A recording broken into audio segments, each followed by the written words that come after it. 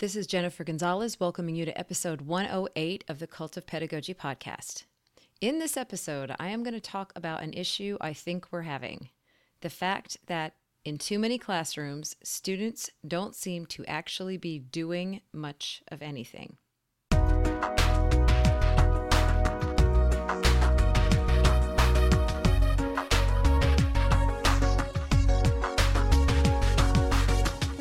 Most of the time, I make every effort to produce work that is well organized and supported by research, but every now and then I need to just talk, and that is what today's episode is about.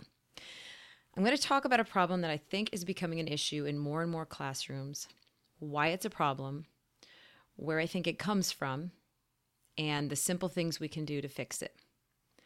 The problem? We are expecting students to learn material without asking them to do much of anything with it. Before I get started, I'd like to thank My Simple Show for sponsoring this episode. My Simple Show is this really cool online tool that allows you to create your own animated videos for free. It's really easy and fast. You just write your script or upload your PowerPoint, fine-tune the images, then add your own voiceovers to produce a completed video. It's a perfect, easy tool for flipping your classroom and having students create their own videos. MySimpleShow.com is now offering a free classroom plan with additional features just for educators and students.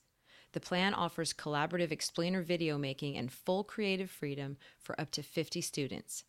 To sign up, just go to MySimpleShow.com/pricing and scroll down to the education option. Support for this episode also comes from PeerGrade. PeerGrade is a platform that makes it easy to facilitate peer review in your classroom. Students review each other's work, while PeerGrade takes care of anonymously assigning reviewers and delivering all the relevant insights to teachers. With PeerGrade, students learn to think critically and take ownership of their learning. They also learn to write kind and useful feedback for their peers. PeerGrade is free to use for teachers and students. And now, Cult of Pedagogy listeners can get 3 months of PeerGrade Pro free of charge. Just sign up for a free 30-day trial, then redeem the code CULT to extend that free trial to 3 months. To learn more about PeerGrade, visit cultofpedagogy.com/peergrade. I would also like to thank you for the reviews you've left for this podcast on iTunes. These reviews really help future listeners decide if the podcast is worth their time. So if you've enjoyed listening but you've never left a review, I would love it if you would take a few minutes, head over to iTunes, and tell me what you think. Thanks. The Cult of Pedagogy podcast is part of the Education Podcast Network. The EPN family now includes 25 different podcasts, and each one is focused on education. Check out all of the EPN podcasts at edupodcastnetwork.com. All right, let's do this. Here is the issue. Here is the problem that I'm seeing. And I'm going to go back a couple of years to the first time I noticed this. One of my kids was studying weather systems. This is the thing where it's, a high pressure system and a low pressure system and a cold front and a warm front. I do not know weather very well, and so I'm trying to remember exactly what it was. I just know that we were trying to help her prepare for a test and also do some sort of homework, like answer a question, and she didn't get it at all. And we were really frustrated, my husband and I, because all we really had as the materials to look for were just sort of like the top half of this worksheet. So we were having trouble explaining it to her. And at one point, I finally said to her, in your class, didn't your teacher ever draw a diagram on the board? She said, no. I said, did you guys ever do to me, this seems like the perfect thing for your teacher to grab a small group of kids and say, okay, you three, you're going to be a cold front. And then you three, you're going to be a warm front. Come up to the front of the room. Okay. And I want this group here. I want you to wiggle around really fast because you are, I don't know, you're going to have to fill in the blanks here, like high pressure or something like that. And this group, I want you to move really, really slowly. And so these two groups have labels, and then direct them to move in some way so that the kids can actually visualize how these systems interact and what happens when they collide and what kind of weather that creates. And to me, you could do a whole sort of physical demonstration, because this really is a very physical process. And it seems like the kids would get it right away. And I said, did your teacher ever do anything like that? She looked at me like I was crazy. She said, no. And I thought, man, what a shame. Thinking if I was a science teacher and I was trying to explain, or a history teacher, trying to explain, movements of people or systems or biological things or whatever it is, like if I would be doing these physical types of demonstrations all the time, because it seems like such a more effective and quick way to get these kind of abstract concepts into kids' heads. We're trying to teach things that are kind of concrete or could be made concrete in really abstract ways. I said, well, how did you learn this? How did you actually learn this for the first time? She said, first of all, she didn't really know what I meant, but she said, well, we just read the book. And I said, what do you mean we read the book? Did everybody sit down quietly and read it? And then the teacher talked to you? She's like, no, we just all open it up to page 36. And then she would read a little bit to us and then explain something. And then we would read a little bit more. And then she would say something else. And that was it. And I thought, oh God, really? That was it? And I said, is it like that all the time? She said, basically. And then the next activity that was planned was do these worksheets where they had to sort of answer those questions. And then there was a test.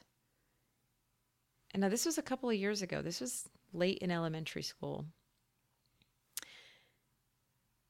And since that time, I've been seeing this pattern more and more and more as my kids have gone into middle school and as they're starting to head into high school. I'm seeing the same pattern where what I'm getting from them is that every day, for the most part, they're getting material sort of delivered to them in some really basic way, becoming more and more just like a PowerPoint. And the kids copy stuff down that the teacher tells them to write down from the PowerPoint. And then they have some sort of a worksheet where they're sort of regurgitating what was on that PowerPoint. And then after this cycle repeats for 4 or 5 times, and they have some kind of a test on it. And that's it.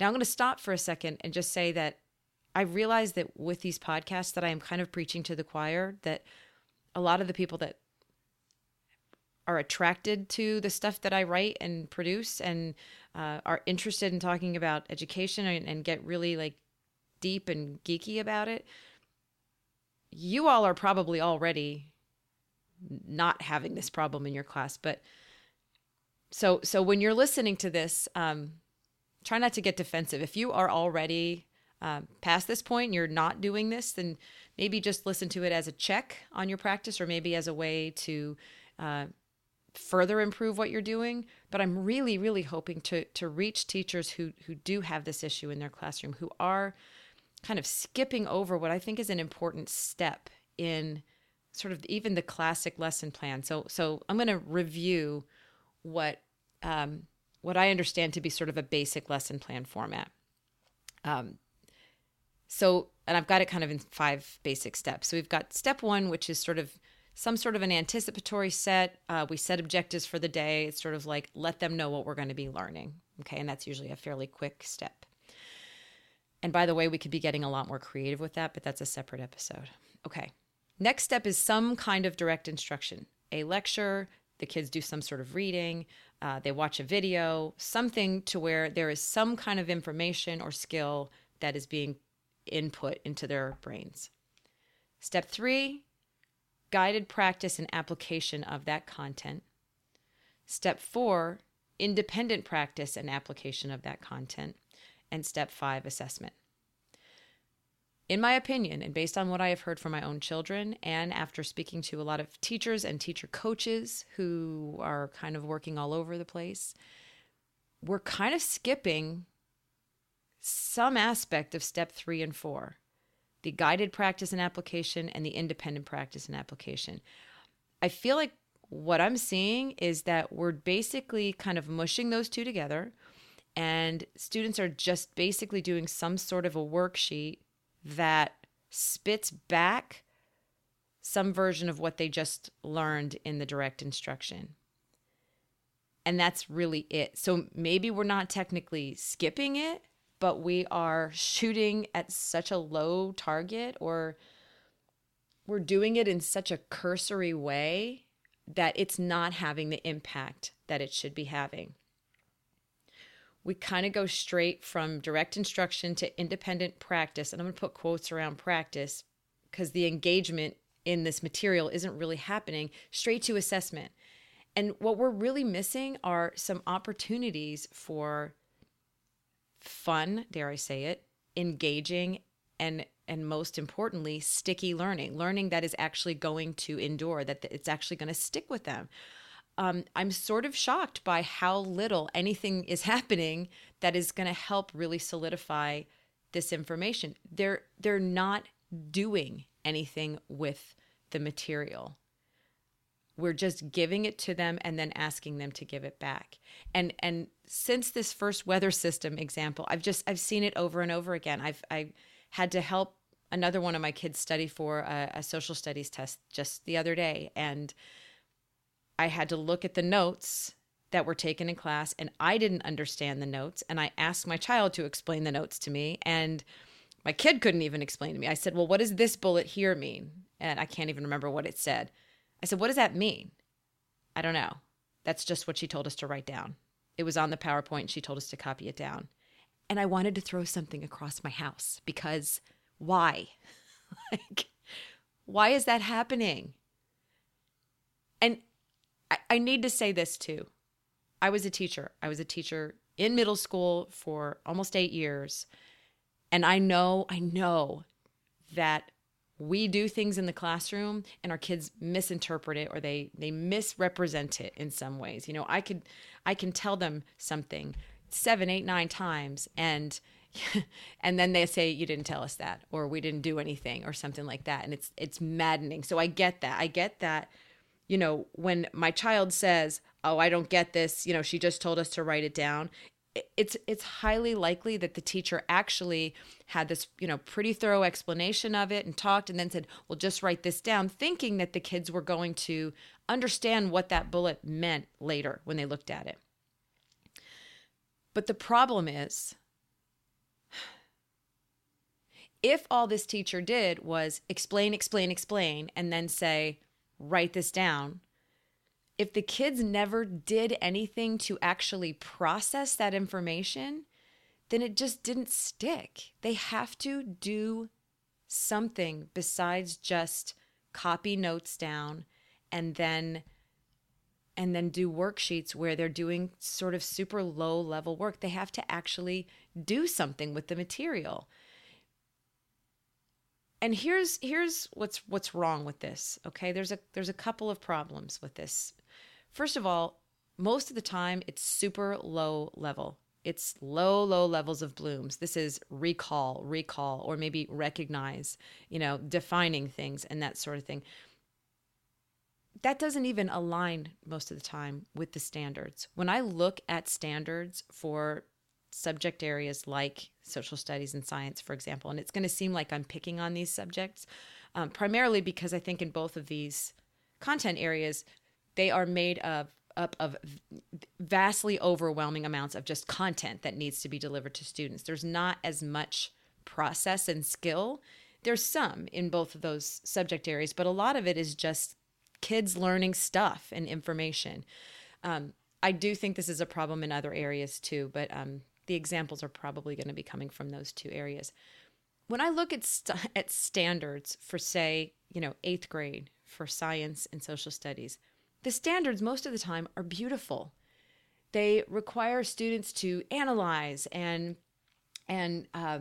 sort of investigate and be able to explain like pretty deep stuff, like why certain populations had to make decisions that they did based on, scarcity of resources. And when you read the standards, it sounds like kids are sitting around talking about some pretty complex stuff.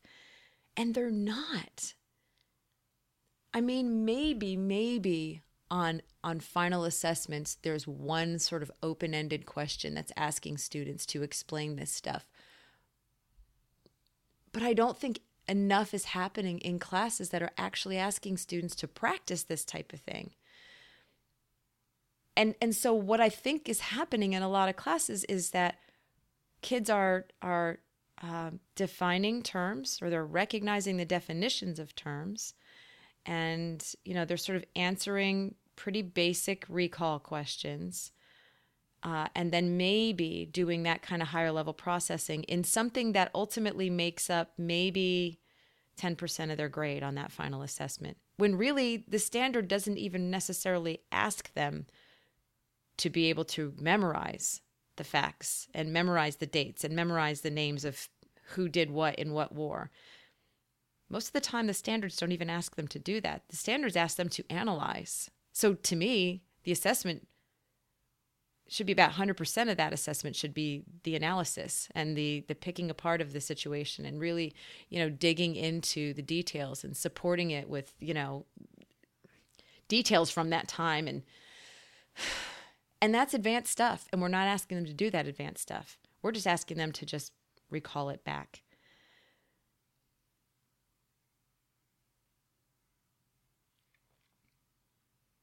Apart from it not really being in line with the standards and just being super low level, is that this kind of a pattern doesn't really set kids up to learn this material like they should be learning it. And I think this has been a problem for generations. So many of us can say that we don't remember much of what we learned in school, especially when it comes to subjects like history. Clearly, my lack of understanding about how weather systems work is a good example of that. I'm sure I was taught that in school, and I probably took a test on it. And then I forgot it because I didn't really learn it, because I never had to really do anything with that information. So another problem with this pattern of just information in and then information out is that our kids aren't actually learning it. And if we're okay with that, then we're basically saying that it's okay for our kids to waste 12 years in school because the information we're teaching them isn't that important to learn anyway. And that's a problem. Another issue with this way of spending our time in school and not having kids actually do anything with the material is that they hate school. The older my own children get, the more they just hate school. And I'll ask them what they did, and I'll ask them specifically about certain classes, even just to see if I can drill down a little more. And they just can't stand it. Every day is the same. I say, what did you do? We took notes from a PowerPoint. What did you do? Took notes from a PowerPoint. Took a test. Took notes from a PowerPoint. It's almost never anything else. And again, maybe they are underreporting. I hope they're underreporting. But when I talk to friends of mine who spend a lot of time in classrooms, who are instructional coaches or, consult with schools and do a lot of observation, they confirm that that's the vast majority of what is happening, particularly in the upper grades. And I'm even remembering a post that Alexis Wiggins wrote. This is Grant Wiggins' daughter, a while back, and I'll link to it on my post. She spent maybe a day or a week or something shadowing high school students, and she was just blown away by how much time they spent just sitting there. And it was, physically uncomfortable and hard to stay awake, and a big wake-up call for her personally. So I want to talk a little bit, before I start talking about possible solutions for this, about where this problem comes from.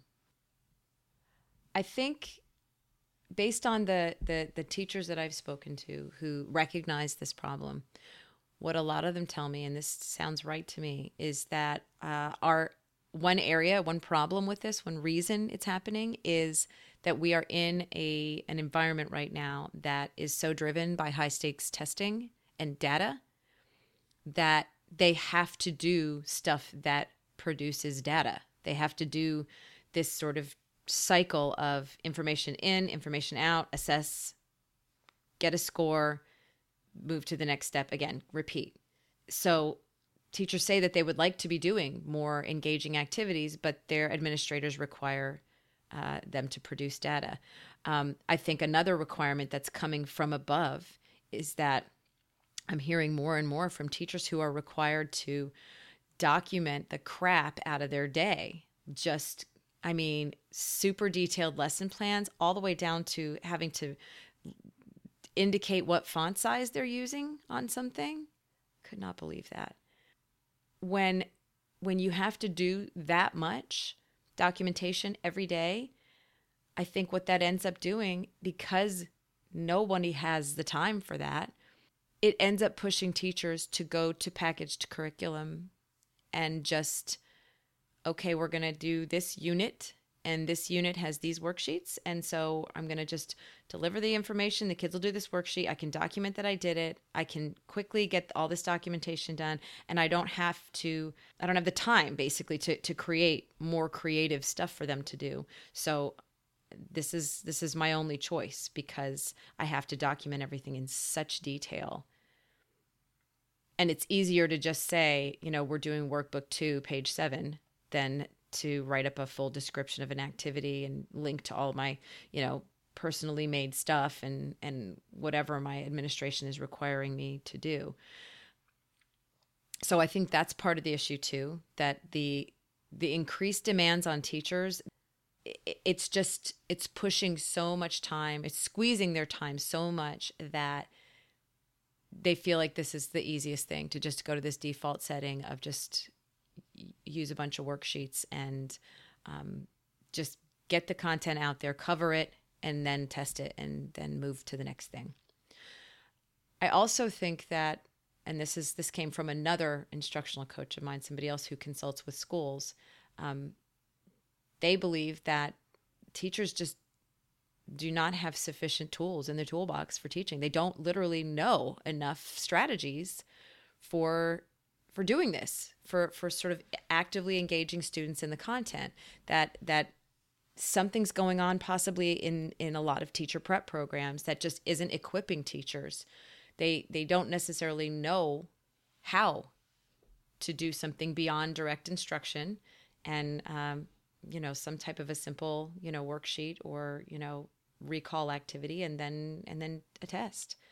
And this particular person said that the teacher turnover is so high that it's always brand new teachers coming in who just have very little preparation. I know that in some states, the emergency certification levels right now are so high that a lot of people in the classroom just don't know enough teaching strategies to really know what else to do. So they kind of just go with the default. So this problem is not necessarily your fault, and I'm talking to teachers. My hope is that by making you aware of it and giving you some simple tools that can fix it, we can start to combat it and make the situation better. So let's move on to that part, the how do we fix it part. Okay. So there are a lot of possibilities for getting your students to actively engage with the material a little bit more than they're doing. And the most important thing to keep in mind is that it does not have to be complicated, time-consuming, or fancy. We are just trying to help our students build more pathways in their brains, help them see patterns, help them connect to previous knowledge, and also offer them some sort of novelty. Novelty is actually a really big factor in learning. Students remember stuff if it is presented to them in a novel way. There were times in my classroom when I would simply stand in a different part of the room when I was about to give them some information, just because I could say to them, remember when I stood in that one corner and said this? And they'd be like, oh yeah, it's just novelty wakes your brain up. So we can do some simple things in between the delivery of material and the assessment of material that actually gives our students a chance to interact with it, to process it in a different way, to perhaps practice and apply the information before we ask them to show that they've learned it. Here are a couple of suggestions. The first one is sorting. Any type of a sorting activity is going to help them get a little bit of a better sense of the relationships between the concepts that you're teaching them. One really easy way is to organize things by similarities and differences. And this was anybody who's familiar with Marzano and Marzano's high impact strategies. That was the number one strategy, I believe. Anytime students can take information in that they've just gotten and actually process it in terms of these things are similar, these things are different. You can put things into categories. You can give labels to groups of things. Anything that requires students to sort of build schema, which is just sort of, patterns where they can see how things are connected to each other, that is going to help them learn things better. An early experience that I had personally with this was in my 20s. I was studying Spanish, and I was learning how to say nationalities, like someone is German, somebody is Costa Rican. I was learning how to say these things in Spanish, and they had different endings, and I was having trouble remembering the endings. And so I had my roommate who spoke great Spanish. I had him quizzing me. He started quizzing me for a couple minutes, and I was getting some things right and some things wrong. He would say, whatever it was, and I would answer it. And he was just sort of flipping through the cards at random. And then he said, let's do this. He said, let's put all the ones that end in ense, Canadiense, Costa Ricense, like some of them end in ENSE, and those were the ones that I was kind of screwing up. He said, let's just put all those in one category and figure out what those were. So we did that. We looked at what those were, and kind of I had flashcards. He put the cards on the floor, I think. And then we grouped. So basically we grouped them into 3 different groups based on how they ended. From that point on, and that took, 2 minutes. From that point forward, just from doing that, I started getting them all right after that. Then he scrambled them again and quizzed me, and I got it because I had put them into those categories. And we could do this type of thing with our content. Just having students sort of categorize things or label them or put them into groups. And with so many of these activities that I'm talking about, if you add a level of collaboration, have them do it in pairs, have them do it in a small group, that even boosts it further, because not only are they doing it and benefiting from the knowledge and input of their peers, but that interaction, I can remember I did this, with Joey, instead of doing it with Heather or whoever these, if you remember the activity that you did with this certain person, that builds in even more novelty. And so it's more engaging than just doing it on a worksheet. So any type of sorting with your content is something that can help. Number 2, another idea is any kind of kinesthetic work. Now, this is the sort of simulation thing that I was talking about with the weather systems. So anytime you can get something physical to happen to illustrate concepts, you're going to help students understand those concepts better. There's a fine line between doing this and doing something that I call a Grecian urn activity, where it's just sort of decorating and stuff. I'm talking about doing things to help students understand concepts so they don't have to take a long time. That weather systems simulation, that's something that could take 3 minutes if it's done really off the cuff, and maybe 10 minutes if you really have it planned out well, maybe where kids are holding signs that say, high pressure system, or, you might build it up a little so it's got more structure, but it would not take a long time.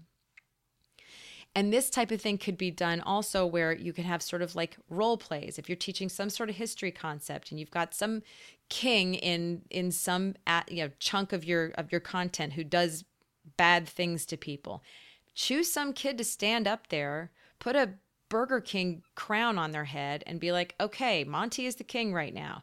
All right. And you 3 here, you are the whatevers. And then you 3, you go stand over here.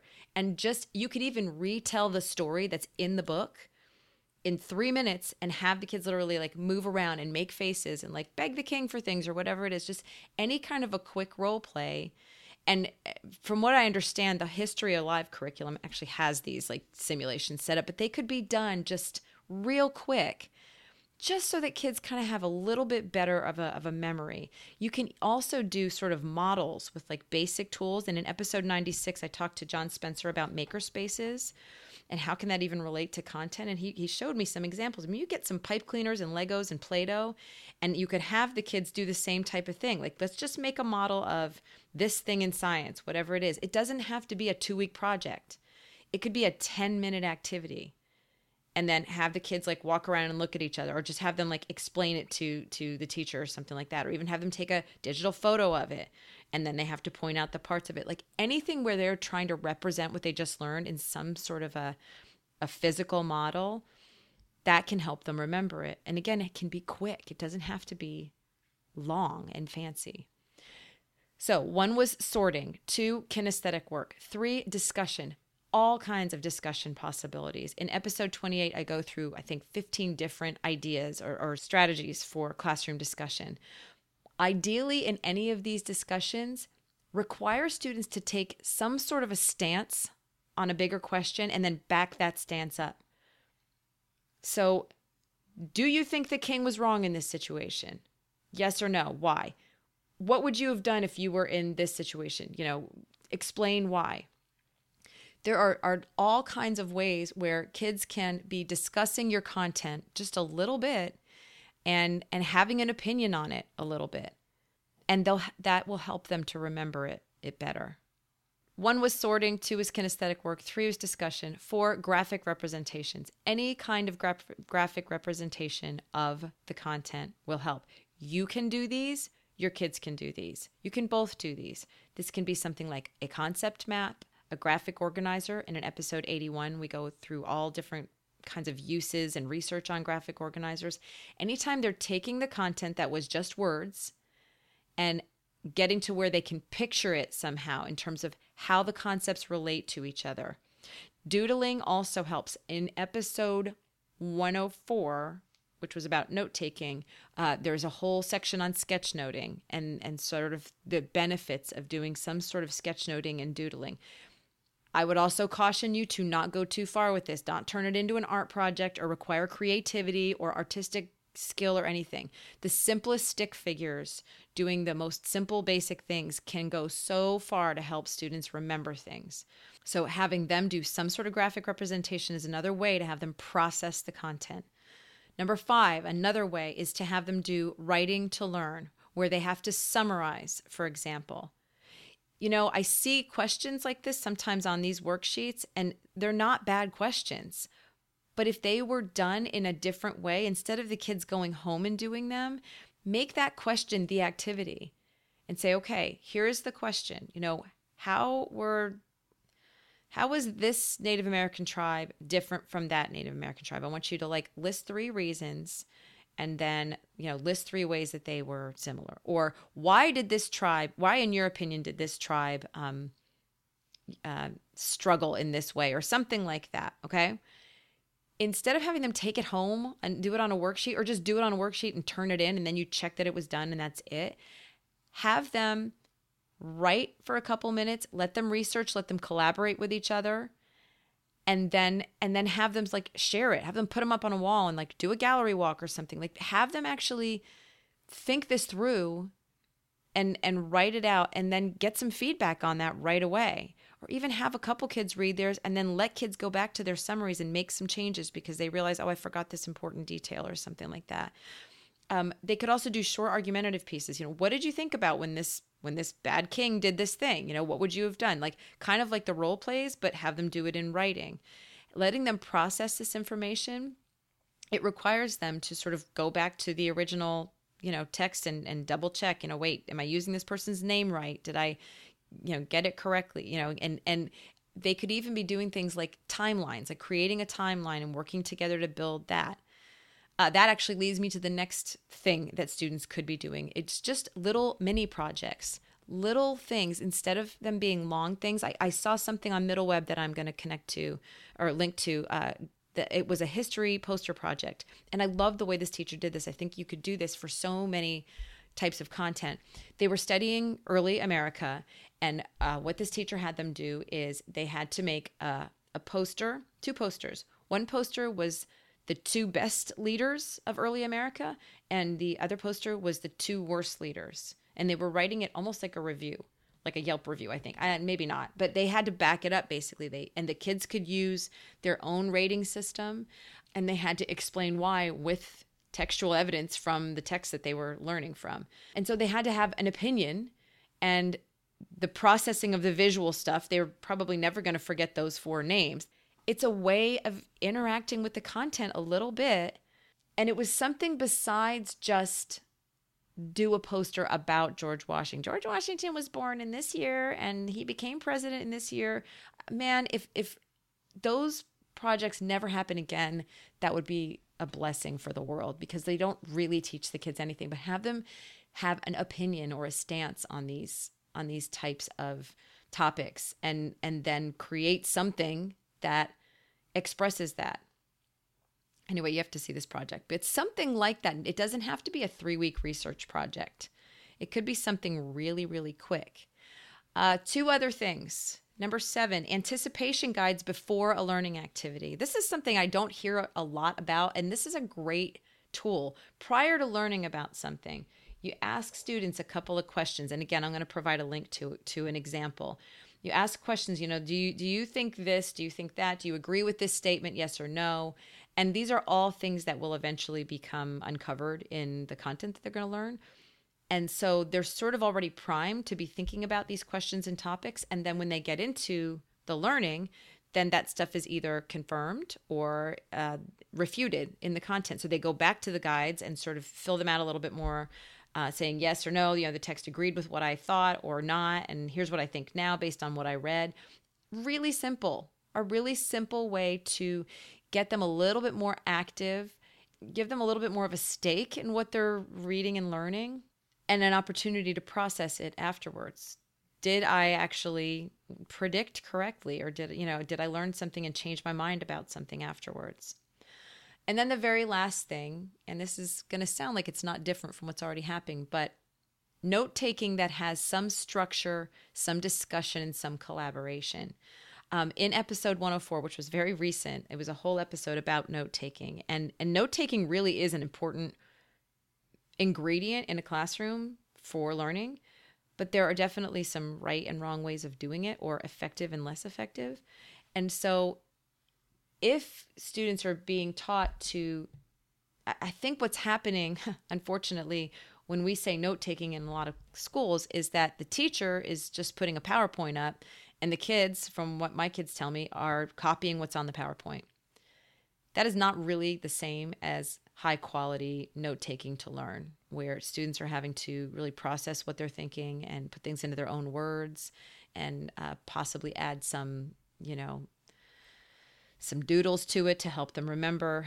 I think in the case of the one child of mine who could not tell me anything about what the notes meant, we're missing something. If they can't explain their notes later, and it could really just be a matter of, even if the kids are copying stuff from the PowerPoint, stop before you move to that next PowerPoint and have them turn to a partner and actually explain what's on there, because maybe they don't know what they wrote down. So again, sorting activities, kinesthetic work, some sort of discussion, have them do some kind of graphic representation, have them write to learn, quick little mini projects, use an anticipation guide before the learning activity, and better note-taking. Enhance any of these with some sort of collaboration. And once they've engaged with the material a little bit, don't forget about retrieval practice.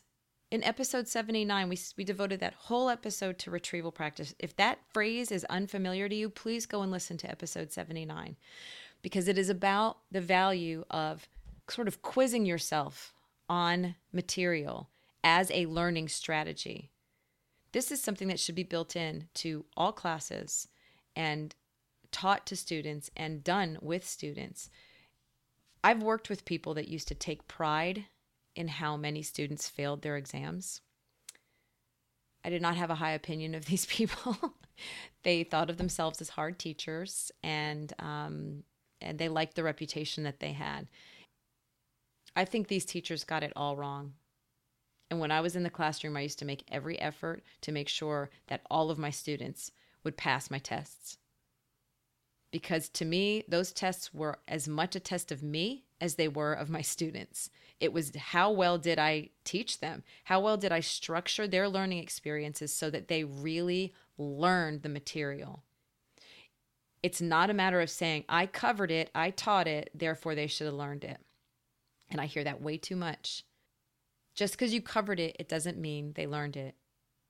And I know that this is going to upset some people, but if you have a lot of students failing your exams, but those students are in class and they're showing up, then the problem is not them. The problem is you. So I will just leave you with this. When planning your lessons, ask yourself if students are doing anything with the material, or if you're just setting things up so it's information in, information out. If it's the latter, start adding in ways to have students engage with the stuff they're learning. There are a lot of different ways to do it. And even though it adds a little bit more time, you're going to see such big benefits. Not only are your students going to learn better, you will all, both your students and you, like coming to school a whole lot more. For a written version of this podcast, visit cultofpedagogy.com, click podcast, and choose episode 108. To get a weekly email from me about my newest blog posts, podcast episodes, and products, sign up for my mailing list at cultofpedagogy.com/subscribe. Thanks so much for listening, and have a great day.